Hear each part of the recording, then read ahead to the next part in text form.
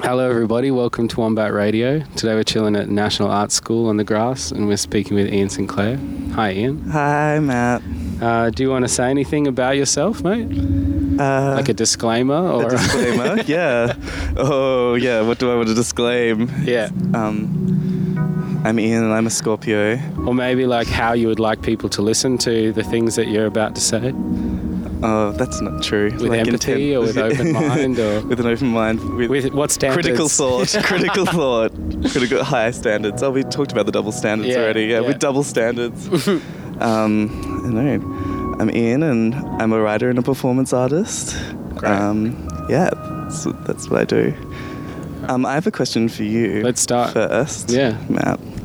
I might be wrong, but am I the only artist that's like bullied you into the Wombat Radio spot?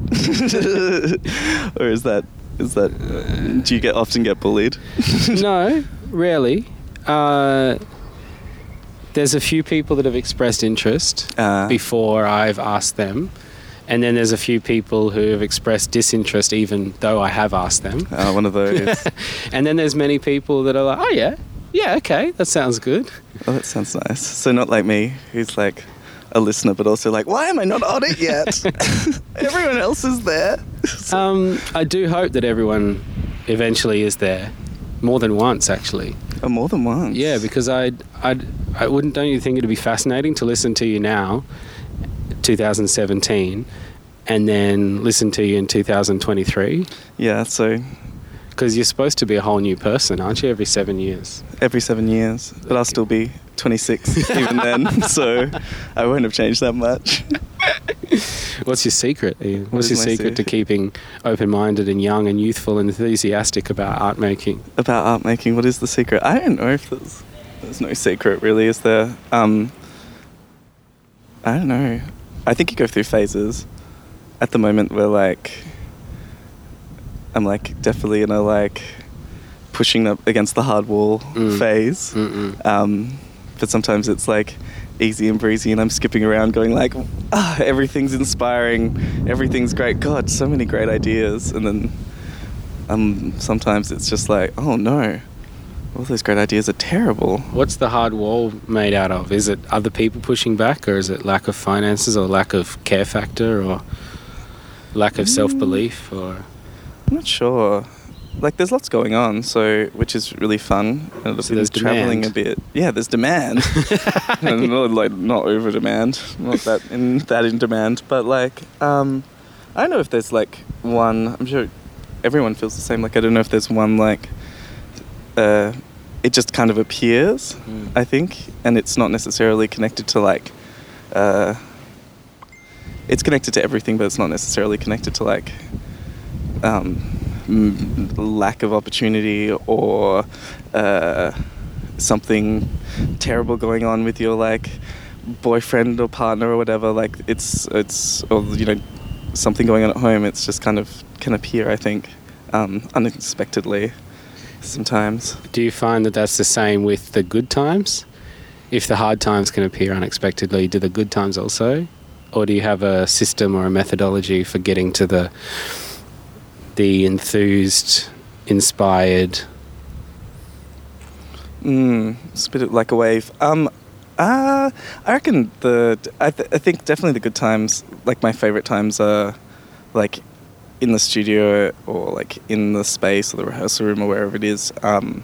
Like in the process of like playing and making is definitely that's my favourite time. That's when I'm like happiest. That's when I'm like skipping around and come home and I'm like, hello everyone. Like, it doesn't even make a difference if what the final outcome is. Like the final thing can be absolutely terrible. Which can change your mood. But the like working. Yeah, the actual mechanics and even like beyond the process of like sitting around and I mean everyone's is different, but sitting around and talking about it, but just actually getting up and physically doing it or physically making it or is what I find the joy, even if that's challenging and never working. It's always the funnest, I think. So maybe it's all about that's why dancing's so awesome, mate, because most of what you do is the doing. In the doing. Yeah. I think it's the same for for me in terms of like, because like where I come from is from a like devising, like theatre collective making devising place originally. There's a lot of like, just get up and do it, you know. You won't know what it is until you make it exist. And there's always those processes in which works for a lot of people, of sitting around and talking about it, which I find really useful, but not when it's right in front of me. I just have to like somehow, and maybe that's training, or maybe that's just how I am, like physically problem solve it, which is that the same even with writing? Yeah, I think so, actually. I think so. Even with writing, I mean, writing's a bit different. I'm like, I have like, I can't, like we were talking about karaoke just before, like I can't sing, like can't act, you know, I can't really like build or make anything. So I don't have any real skills, except for like being able to coerce people into collaborating with me and siphoning off from them, which I really enjoy. And then like writing is probably like the only other thing that like I'm aware that I'm good at. So like I think with that it's just a process of even that is physical in some ways, even though it's just like behind a laptop or like with a notebook. There's still like a lot of like getting up and doing things and walking around and like acting things out, which is what I tend to do, which makes me look like a crazy person. But then also, so you'll just be chilling writing something, and then you'll get up and you'll say the things out loud, or you'll do the action that you're describing in the writing or whatever. Yeah, I tend to do that. But yeah, even as you're going through it, I tend to do that. And scene. No, not like that. But like, I don't know. And then you do the hair flick and you're like, that was great. Yeah. Good work. Applause to myself. The silence shout. What about you get a mirror and you set the mirror in front of you and look at the facial expressions and then write it down? Oh, mirrors are weird. Yeah. The true mirror. The mirror. I don't know. But so that's the... But also, like, if you're... My other favourite thing is, like, you know, in terms of writing, if you're writing a play or just a work with text, you know, it is always fun to, like, have it there, work on it, and then I always tend to write, like, half of something, like, get halfway, and then stop, and then need, like, actors or people in the space to, like, read it out or perform it out and devise with me. I guess I just need other people, usually, for a lot of stuff. And then when they are acting it out or devising it with you, is that how you know what to do next, by how it affects you? Or is there some other, like you see where they fail on it and then that's when you know you need to? I don't know if there's failing. That's the thing about that sort of collective thing. There's no failing in it. It's just like, it usually answers a whole bunch of stuff, and it's usually like, whether it's hilarious or dark, it's fun to watch people like improvise or make it up on the spot and like try and interpret what you've already, like the world you've already created, where you can push it through to somewhere else. There's always new things, because like, you know, I'm only like one brain and barely that brain. Oh, hi. Hi, Ivy. Oh, Ivy's here, yay. We'll just pause for a sec. To it. Unpaused. That was Ivy Warren dropping in. She's on her way to make some stuff. I don't know. She was wearing some great pants. Yeah, it's true. Shout out to Ivy Warren. Shout out to Ivy Warren. You can listen to her podcast on the website.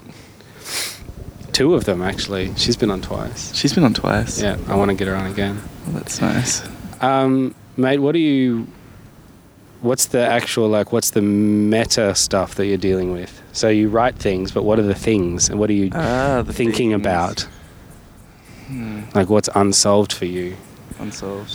What am I thinking about at the moment? Well, now that we're here, I'll talk about what I'm doing here. So now we're here at like NAS. I'm working with Lauren Kronemeyer, and we're doing a work called Six Wave, which we're still working out what it is, but essentially it's a work about adaptation and how with rising sea levels and multiple other effects that are coming towards us due to climate change and global weirding, perhaps we might be better to return to the ocean, or maybe create a new collaborative sea organisation that works with all the marine life and non-humans that are there. And so, yeah, it's kind of looking at how do we, in an absurd and foolhardy way, adapt and make ourselves new again, I guess. So I've been thinking a lot about that at the moment, adaptation really, and what that means. Yeah. And tell me about the line that you're walking between like rigorous scientific understanding of where we're at and what is possible, and also the foolhardy, lighthearted like proposals of what could be the response. Yeah, well, I mean, like a lot of it has been semi-rigorous scientific stuff. There's a lot of fun kind of looking at like Scientology and L. Ron Hubbard and his like amazing sea organization that he had, you know, like taking to the ocean, and we're off to like find gold in various places, which we really enjoyed. But there's also kind of, we originally started the work at Adhocracy in Adelaide through Vital Statistics, and we spent a lot of time like going around Port Adelaide on the kayak and stopping in and like speaking to different mariners and like going to visit various abandoned ships and speaking to people there as well. And also then when it was focused on rising sea levels, also speaking to a few experts about what those effects would be, and how vulnerable so many of those coastal places are, but also not just within the coast, but also how that bleeds in and affects areas in aside Australia and across the world as well. But also there's also been kind of some nice new discoveries. We've been through another work, but it's all kind of feeding into the one thing as that stuff does. We're speaking to a mathematician and marine biologist, so a mermaid mathematician called Beth Fulton, and she's been working with the CSIRO in Tasmania on creating what's called Atlantis.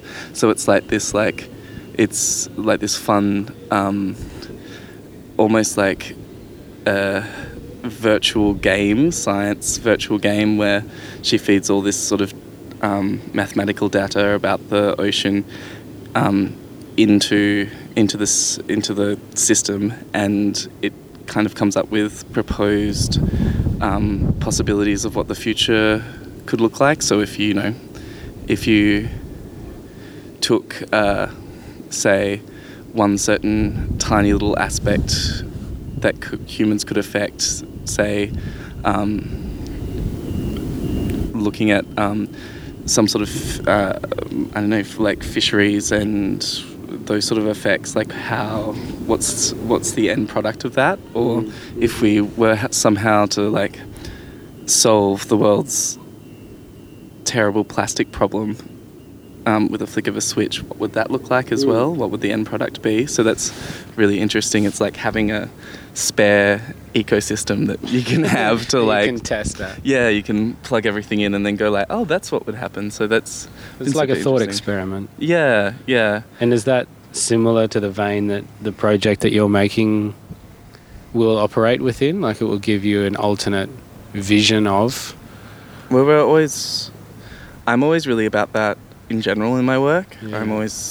I love, speculative futures or alternative worlds and that sort of thing. But in this one, I'm not sure. We've been really into the like what's called the Blue Revolution. Oh yeah. So that's like ideas of taking, farming and things like that from the land and adapting it to the ocean in some really fun ways. So I think we heard the word Blue Revolution and we were like, oh, maybe that's it. Maybe that's what we're doing. Take us to the ocean and. So it's kind of not. And I wonder, is it like aquaculture, or is it more about one for one getting a sea cow and pulling a plow along the bottom of the ocean floor? The old sea cow. Yeah. It's me, the sea cow. I am the sea cow, always. I think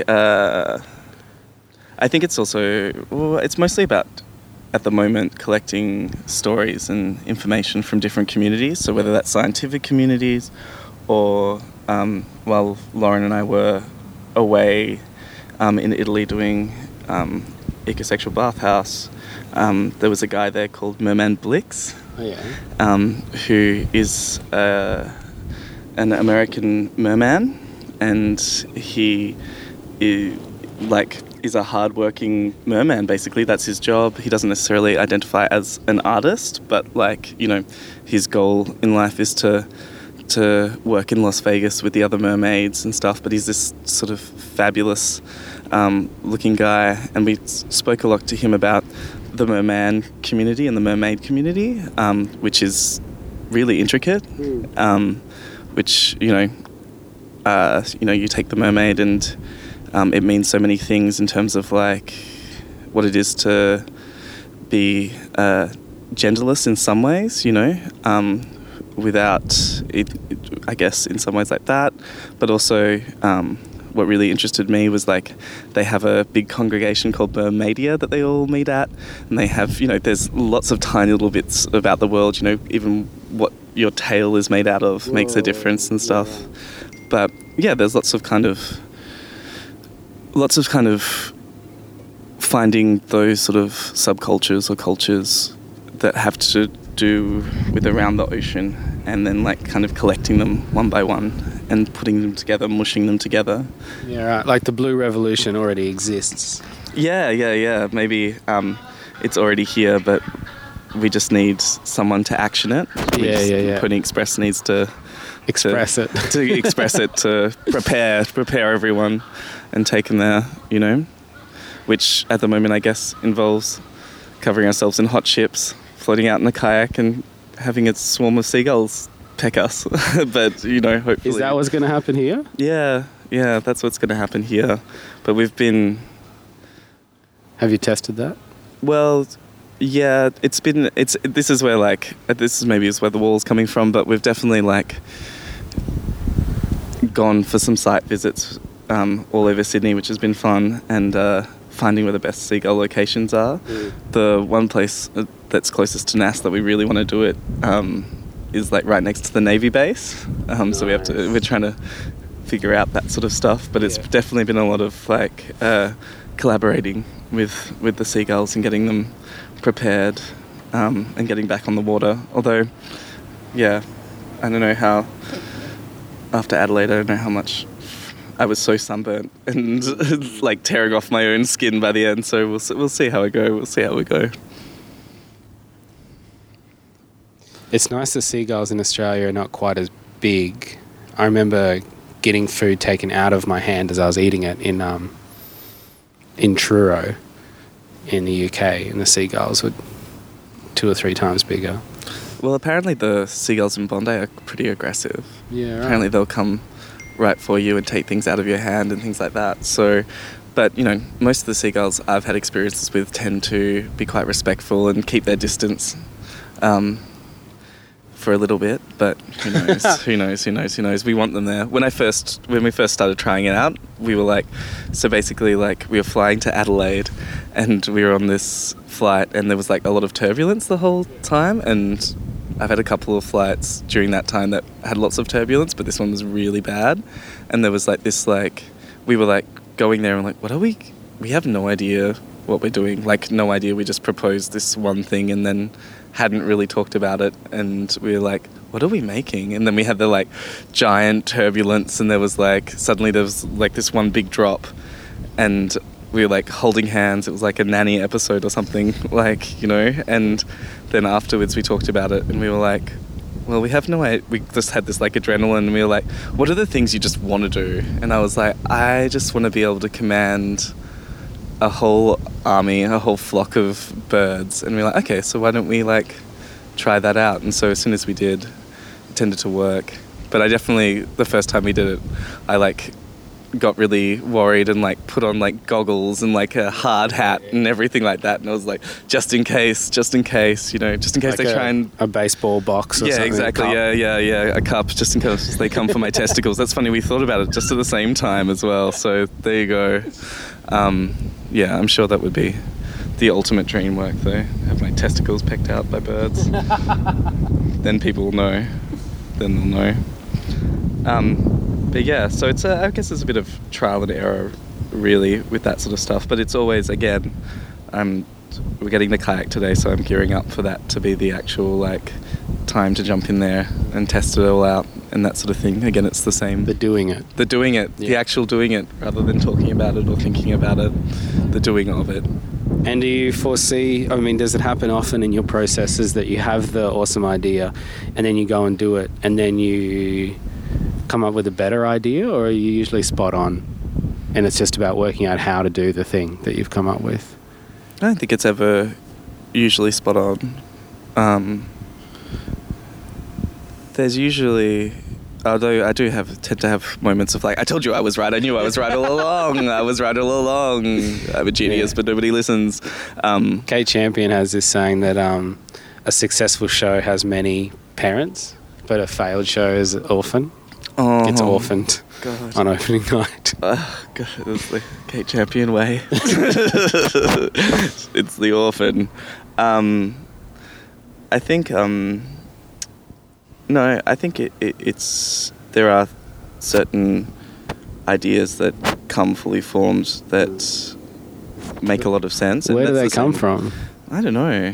How do you curate your experience or your life or your conversations or your focus so that they may appear? Because it doesn't just come, I imagine, unless it does for you. Isn't it just what's interesting you at the time? For me it is. Like, for me it's really like, it's like, whoa, I'm really into this, I'm going really deep, I'm going to look at everything about it, and now I really want to try that. There's that one image that suddenly, you know, someone's spoken to me about, and suddenly I have that one image and I just want to try and make that one thing work. What was the last thing that was that for you before the Blue Revolution came along?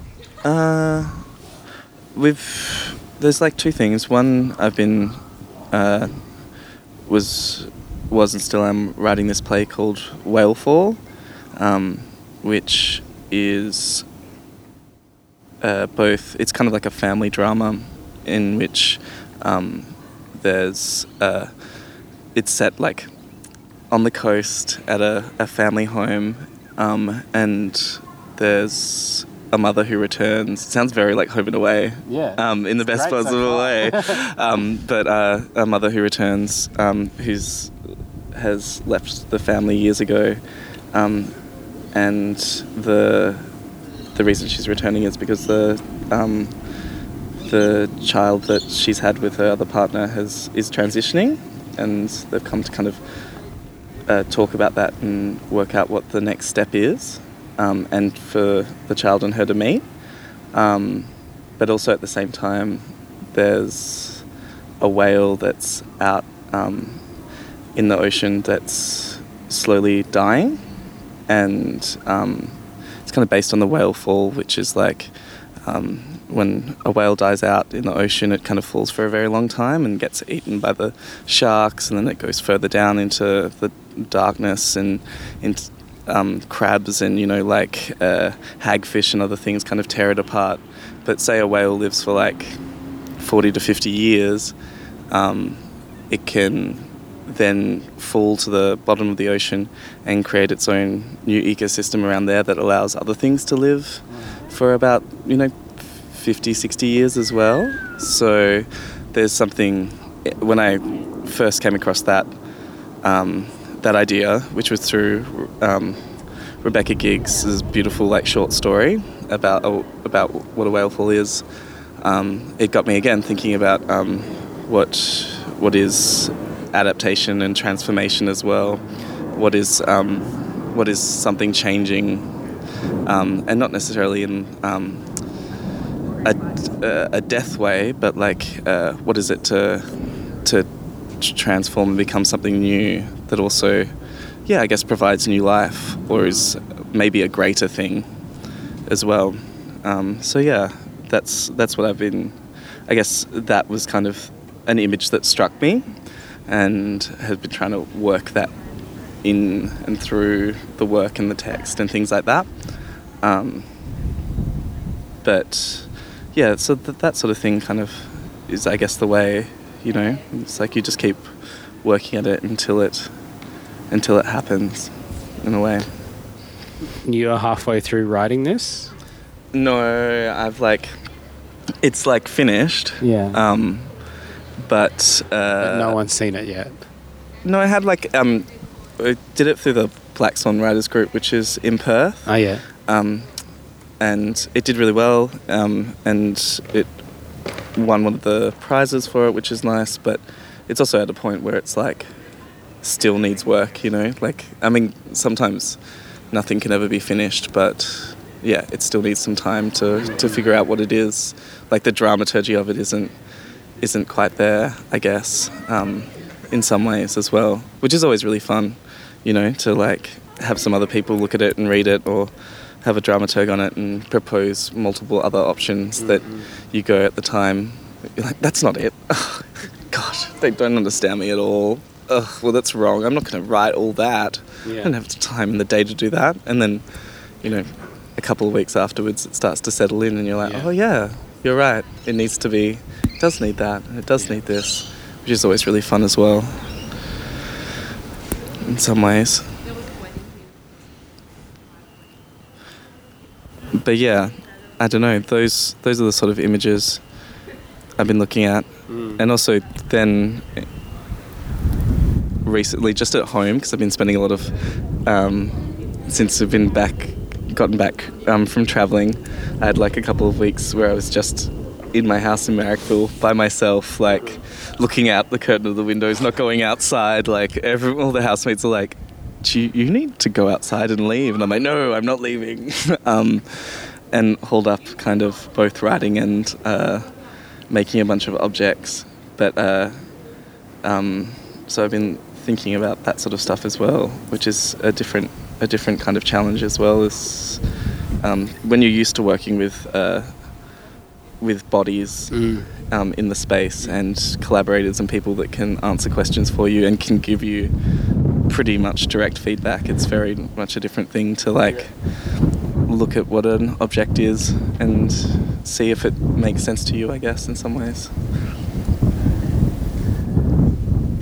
Is it, maybe it's summed up in that word of tinkering, that you start with the vision and you make the thing, and then you have to wait for the thing to tell you what it wants next. And when that's an object rather than a person, or an ethereal kind of experience like a play or a show, then that falls into the tinkering category of what people do with their cars or their... Oh, the tinkering of the car. Yeah, they're basically like an art mechanic with your objects. That's a nice way to be. That's a nice way to think of it, as the art mechanic. Oh God, if I'm as bad a mechanic as at both, then terrible. Oh no. Does that feed into the writing, or is that a respite from the writing and the people, or where does the object making come from? It's only started recently, really. I don't know where it's coming from. Since moving to Sydney? Yeah, since I guess most of the work that I try to make, or that I really enjoy making, is things is those big kind of immersive works, those things that use multiple multiple art forms and multiple makers to create them, and you have the dancer, and you have the scientist, and you have the installation, you know, like mixing them all together for an audience experience where they can walk through and touch and taste and smell and really be a part of that world and that world building, and also have agency. I guess that's where it's come from, is that sort of interest, is like, oh, if I take that and I can make my own objects, and then I can use that, and I can write my own text and do that, and just trying to figure out a way to push them together. But I don't know if tinkering is probably the right word for me, but maybe, I know some people are different, aren't they? Some people can just be one-eyed and push through very quickly and know exactly what they're going for in some ways. Yeah, I think that works best when there's already an embodiment of the skill. Well, I already said I have no skills. So. Yeah, it's where tinkering is useful, like where you can't just impose your will upon something, then you need to work with it and in response to it. Yeah, and I think there's both, you know,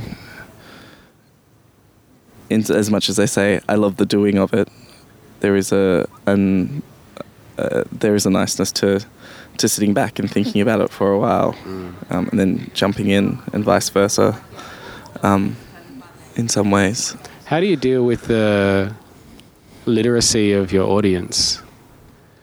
Because a lot of what you're putting down for them is really up to their interest and their enthusiasm, but then secondly, their acculturated literacy over time of whether they can pick it up.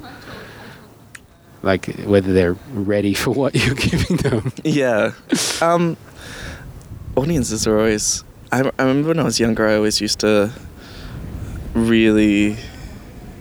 I think my relationship with what audiences want has changed over time. Like, before, I was used to, with works that were very much theatre in a black box works, I used to always really want to please them somehow, or even if it didn't please them, just I was always very aware that they were there and worried, even like during the processes of watching it, and you know, during the nights that things were on, just like completely worried about the audience. And I guess there was a moment in, you know, creating one-on-one works or like creating these immersive works where I guess I was like, you know what, you're a problem, so why don't I just push it back on you? You tell me, like, you know, like, I think that's part of it as well. In terms of literacy, I don't know. I think you can't provide, especially doing something like Ecosexual Bathhouse, you realise that like you can't provide all the answers for everyone, and everyone takes something different away. And I know that's an easy way out in some ways to say that, but I don't think, you can't give everything, and when you do try and give everything, it's when it doesn't work at all. You know, it's just it's like they're trying to drink from a fire hydrant. Yeah. Well, like it's like me spoon feeding you, which nobody wants. No one wants me as a nursemaid, you know. Here it is. But how do you balance shared responsibility with the audience with your own artistic agenda? That's true. I think what's nice about when you involve an audience directly in helping make that work and helping respond to that work, then the agenda also shifts for you, and it becomes this like, it does become this like changing, morphing, living creature that can change over time. And the best thing about those sort of works as well is that suddenly, say, the audience can make their own interaction that when you're observing, you've never seen before, and that becomes, you know, in the next iteration of the work, that thing that they created appears, you know, you build on that as well. So there is direct inspiration, like in Ecosexual Bathhouse, there was, in the first version, there was like, someone just brought in some of their like rocks and like left them in the space, and someone else had like brought in this like yoga mat, and then it was just like left on the side, and then all of a sudden people started playing with it, and then over time it's built into this kind of bigger salt massage rock interaction that we have there. So I think there's like, and then it shifts again, you know. So I think that's nice when they feed back in that way into the work as well. But I guess with writing it's different because you can't. What's difficult about it is that it is essentially your brain more than the collaborativeness of things, and so what answers and what questions are posed are really like in the framework that you make it, you know. So it's a different sort of rigorous process, but it's definitely one that makes you look even deeper. Well, makes me look deep into the abyss and goes, "What's there? Hello? Is it just God? Is that you?" Oh no, it's not. I've just had too much coffee. Does the abyss look back? Does the abyss look back? Yeah, isn't there some famous quote about that? If you stare long enough into the abyss, the abyss looks back at you. Yes. The abyss looks back at you. Oh, it would be nice if it looked back. Sometimes, maybe. Yeah, just the stare off with the abyss. Yeah. How was Ecosexual Bathhouse in Italy?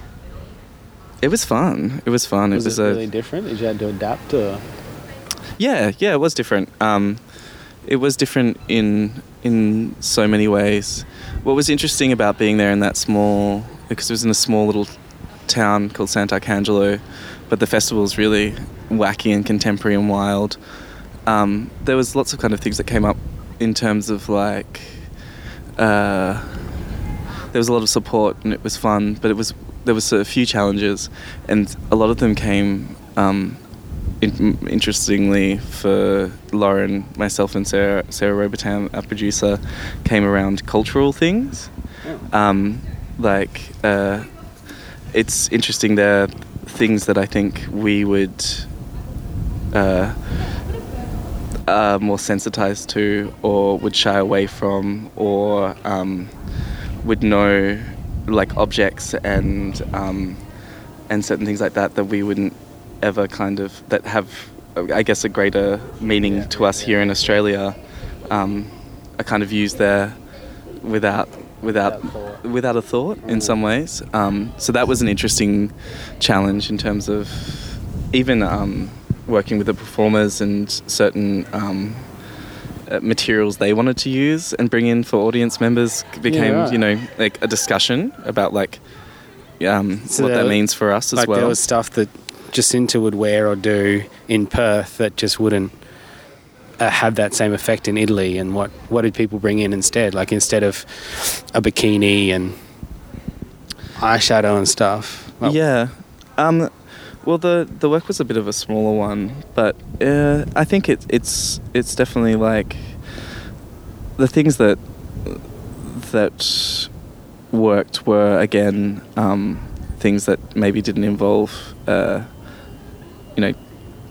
text or too much language as well, which is always the way I think when there was the direct references. But we also discovered this, and this may only be just like just in the section of Italy we were in and with the people we were in, but Laura and I kept on making all these like Dolly Parton jokes and all these Dolly Parton references, and they were like, "Oh, we don't know who that is," and we were like, "Oh, no, and Dolly Parton's not a big deal here. She's not."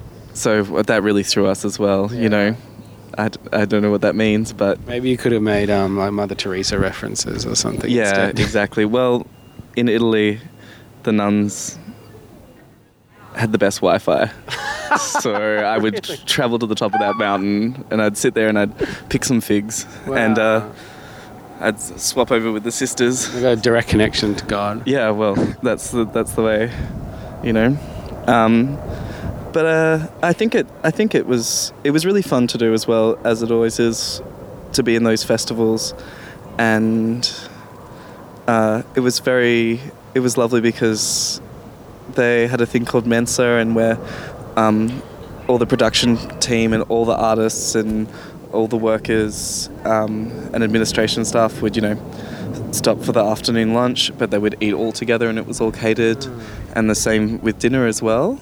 And that sort of just those processes within that festival in that way was lovely. Yeah, it was like a community and building thing, and very like democratic in that way, which I really enjoy. You know, there was no up-down or down-up mentality to it, which you find often, I think, but it's particularly interesting. Yeah, well, it's in Australia, a lot of people are trying to claw up, and so there needs to be an up-down to incentivise the clawing up. The clawing up of things. Yeah. I'm always trying to claw up, though. Oh, yeah? Yeah, God. How's that working out? Yeah, it's great. It's great. Claw up, and it's like those TV ads where you're the drunken swimming, where you've realised you've clawed to the bottom. You swum to the bottom instead, you know. But, yeah. What's your biggest hope? My biggest hope? For all the effort that it takes and the staring into the abyss and the walls and the good times. I think hope's a funny word, isn't it? It sounds like a character in a soap opera. The next one you write. Yeah, yeah, exactly. Yeah, the next one. I wonder if there's lots, you know, there's a lot to be. I think it would be, in terms of the processes at the moment, just seeing those themes and ideas coming into fruition, you know. It's those things of like when you have, you know, a million different ideas, you know, both every day and monthly or whatever it is, you know, like seeing those come together in a like locked down square way. And, you know, I also hope in some ways that it's like, you know, just talking to a few people that we've interviewed, like the Merman and Beth Fulton, the mathematician mermaid, like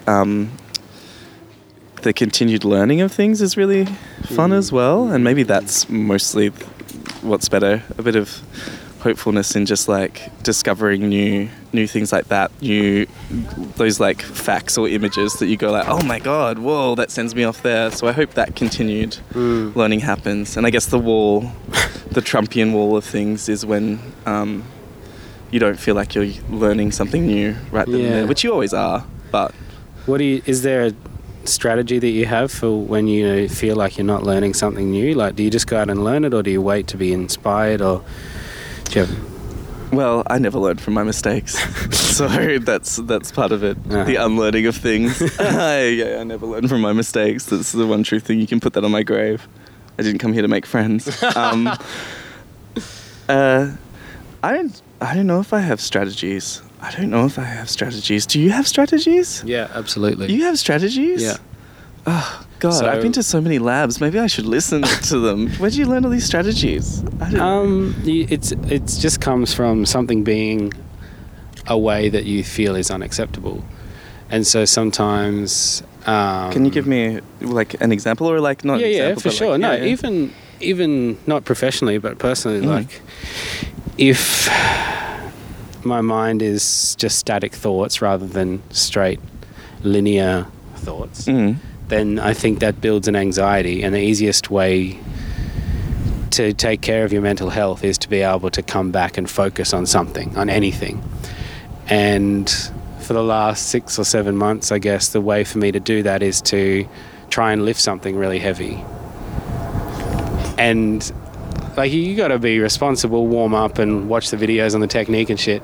But if you can do something without much physical effort, then you can still have that hamster on the wheel going around in your mind. And then as soon as something takes all of your focus, whatever it is, it could be if you're learning a new thing, usually driving a car, but the simplest, like guerrilla level, trying to lift something heavy at the capacity of what's easy, and then you click over, that makes my mind focus in a way that what's the word? I guess like overrules any kind of busy mind chatter, and then that affects stays for like a day or 2 or 3 days. And so that's a mental health strategy for now. Lift something heavy. Lift something heavy. Yes. Lift something heavy. It's not, light as a feather, stiff as a board. Light as a feather, stiff as a board. It's nothing to do with like it's not. I don't feel like it's strategy in the sexy sense. It's actually just noticing that A and B lead to C, and changing, because you don't want to keep ending at C. But then that's about learning from your mistakes. Yeah. I mean, I tend to, if I'm having those issues and those problems and things. I started off talking about the wall, but the wall isn't that big at the moment. Like, you know, it's a wall, but it has a door. I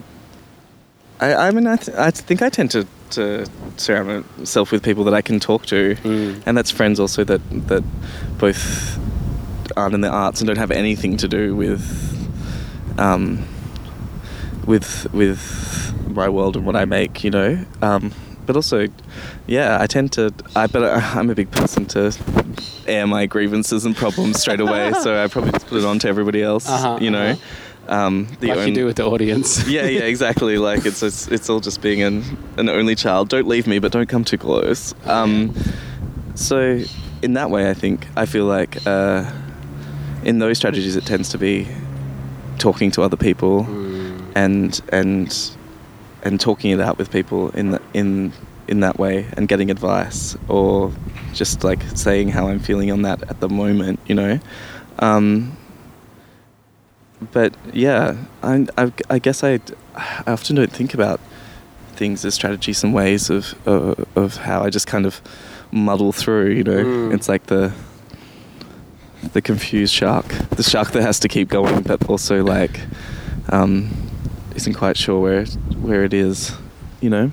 Yeah, but when it hits something, that shark is powerful and has sharp teeth and can swim fast, and like it still has capacity when it arrives at the place that it can exercise that capacity.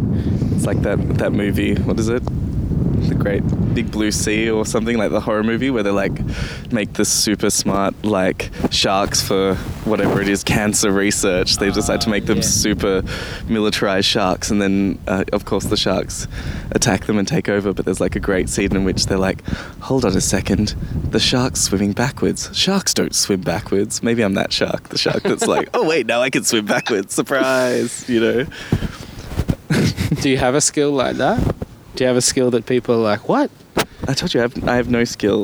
The only skill I have, the only thing that I can do, like the only party trick or whatever, so I do a really mean impression of Laura Dern in Jurassic Park, like running away from the scene where she's running away from the raptors, and she's like running, and then she like into the wire, and like she turns around and she's like, you know, run or whatever it is, like go, and just like I'm really good at that. So that sounds like your version of karaoke, mate. Yeah, maybe that's it. Maybe it's karaoke is really, it's not really about singing, it's about impersonation.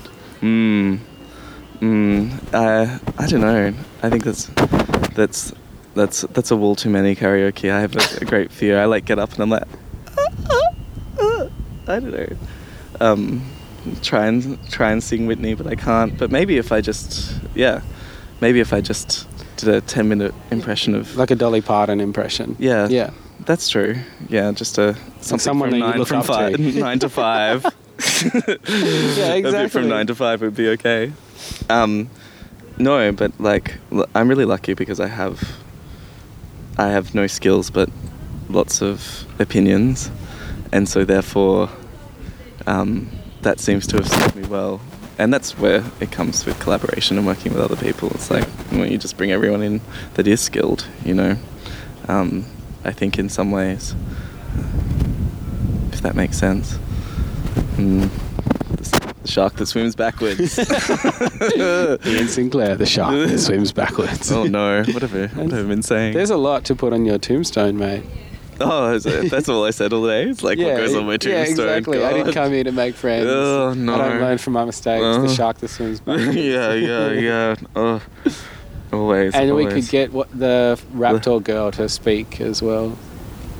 Oh, you mean have Laura Dern speak at my funeral? Oh, yeah. Please. Let me die now. I'd love that. Are you kidding me? My gosh. But you wouldn't be there to enjoy it. There's a bit, we have this, there's a bit kind of in the work at the moment, the Six-Way work, which is very like much a funeral pyre, kind of like throwing the hot chips onto me as I speak into a microphone and slowly break up with the land. So there is a nice quality to that of like, let it come soon, you know. But there was a great story that Lauren recounted to me when we were first talking about this like ocean life nonsense, you know. Here comes the big queer wave of things, like, which I really loved, which was about a guy who was like, you know, by himself, out at sea, had been totally abandoned. If something in World War II, I don't know, whatever, something terrible happened.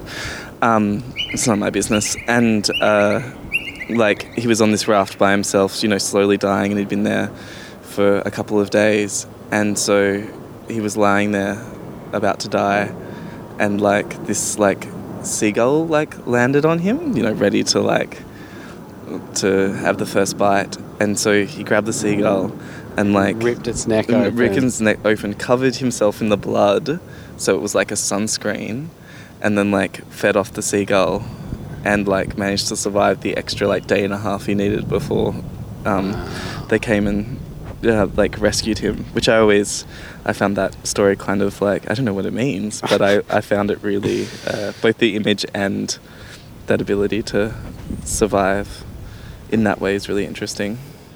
You don't think you'll go that far in your project? In your performance? No, because the seagulls are, you know, they're equity members of the world, you know. They deserve their performing live art rates just as much as the rest of us. So I think we'll be a lot more empathetic, and things will just make them more and more obese. Yeah, clogged up. Yeah. They're not on the low-carb diet anymore. No, I don't think they ever are. I think they're always eating our rubbish, so which is sad. You got any epiphanies or wisdom or insights you want to finish on? Epiphanies and wisdom. Come to me, wisdom. Or even a good joke. I feel like a lot of the times I've had epiphanies have been because of a comedian or a joke or something. Oh, that's nice. Like a joke, like a boom. Well, we are holding microphones, so maybe it's the time to start my stand-up career. Yeah. I always think of like, it makes me feel like Oprah. That's always what I'm thinking about now. Is like, what would Oprah say? What would Oprah do? She'd probably just throw cash. Yeah, and you get a car, and you get a car, and you get a live art career, and you get a live art career. Is the live art career the prize, do you think? I think any sort of career, any sort of sustainable career is nice, and it's so nice when it is continuing, and it's the one project after the other, which sometimes happens. Which you know, it's a surprise when it happens. For me, I know there's people that consistently have it, but for me, it's really, really nice when it's consistently also work you're always enjoying and on your own, like in part on your own terms. Yeah. But in imparting wisdom, could even be somebody else's wisdom. Could even be somebody else's wisdom. I remember once I was at VCA still studying dance, and my girlfriend at the time asked me if I wanted to move in with her, and I didn't know whether it was a good idea, so I asked my duo teacher, Jacob Lira. And Jacob. The wisdom that I got from Jacob was that he couldn't tell me the answer to that. Oh, that's nice. Yeah. I have no answers for you. Yeah, exactly. You need to work that out. And it's such a simple thing that you like disregard it, but it's a huge lesson at some point. I have no answers, only questions. Yes. Some imparting wisdom. There's a saying that I always like to. There's a quote that like I often use with friends and with Lauren and other collaborators as well. Another one for the tombstone? Another one for the tombstone. God, it's filling up. Thank God I'll have that monument for me, so it'll be fine. Well, they just extended the tweet character limit. Did they? From 140 to 260. I don't really tweet, so it doesn't mean anything to me. But, you know, I do often look at Instagram and I'm like, oh, I wish I had more followers. I should put more effort in here. I wish people liked me more. In a way that was quantifiable, you mean? Yeah. Yeah, in a way that was... But you want real. numbers. I want numbers. I need numbers for the funding bodies. How many predicted likes do you think you'll get? Yeah, you can 7. buy 1,000 likes for $5. Oh, the buying of things, that's true. I mean, they're not real, but if they get real money, then... social media.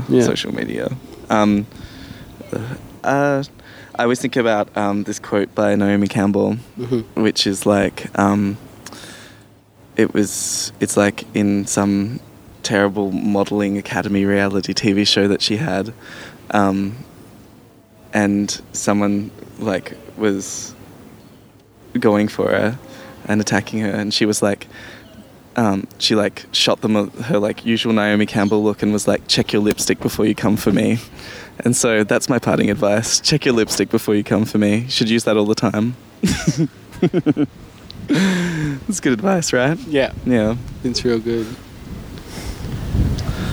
Oh, this has been nice. I agree. Oh, that's good. I feel like I'm getting a bit crispy though. I was so tanned when I came back from Italy. Different sun.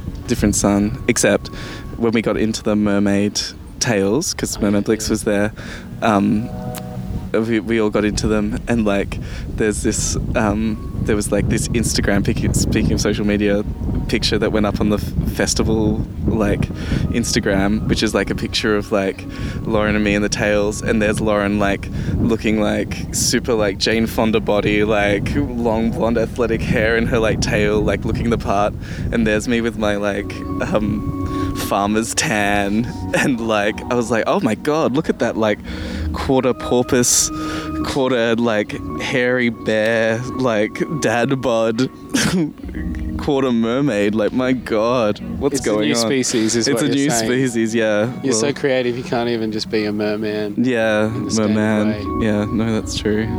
It's the Ursula of things, I think. The evil queen of things.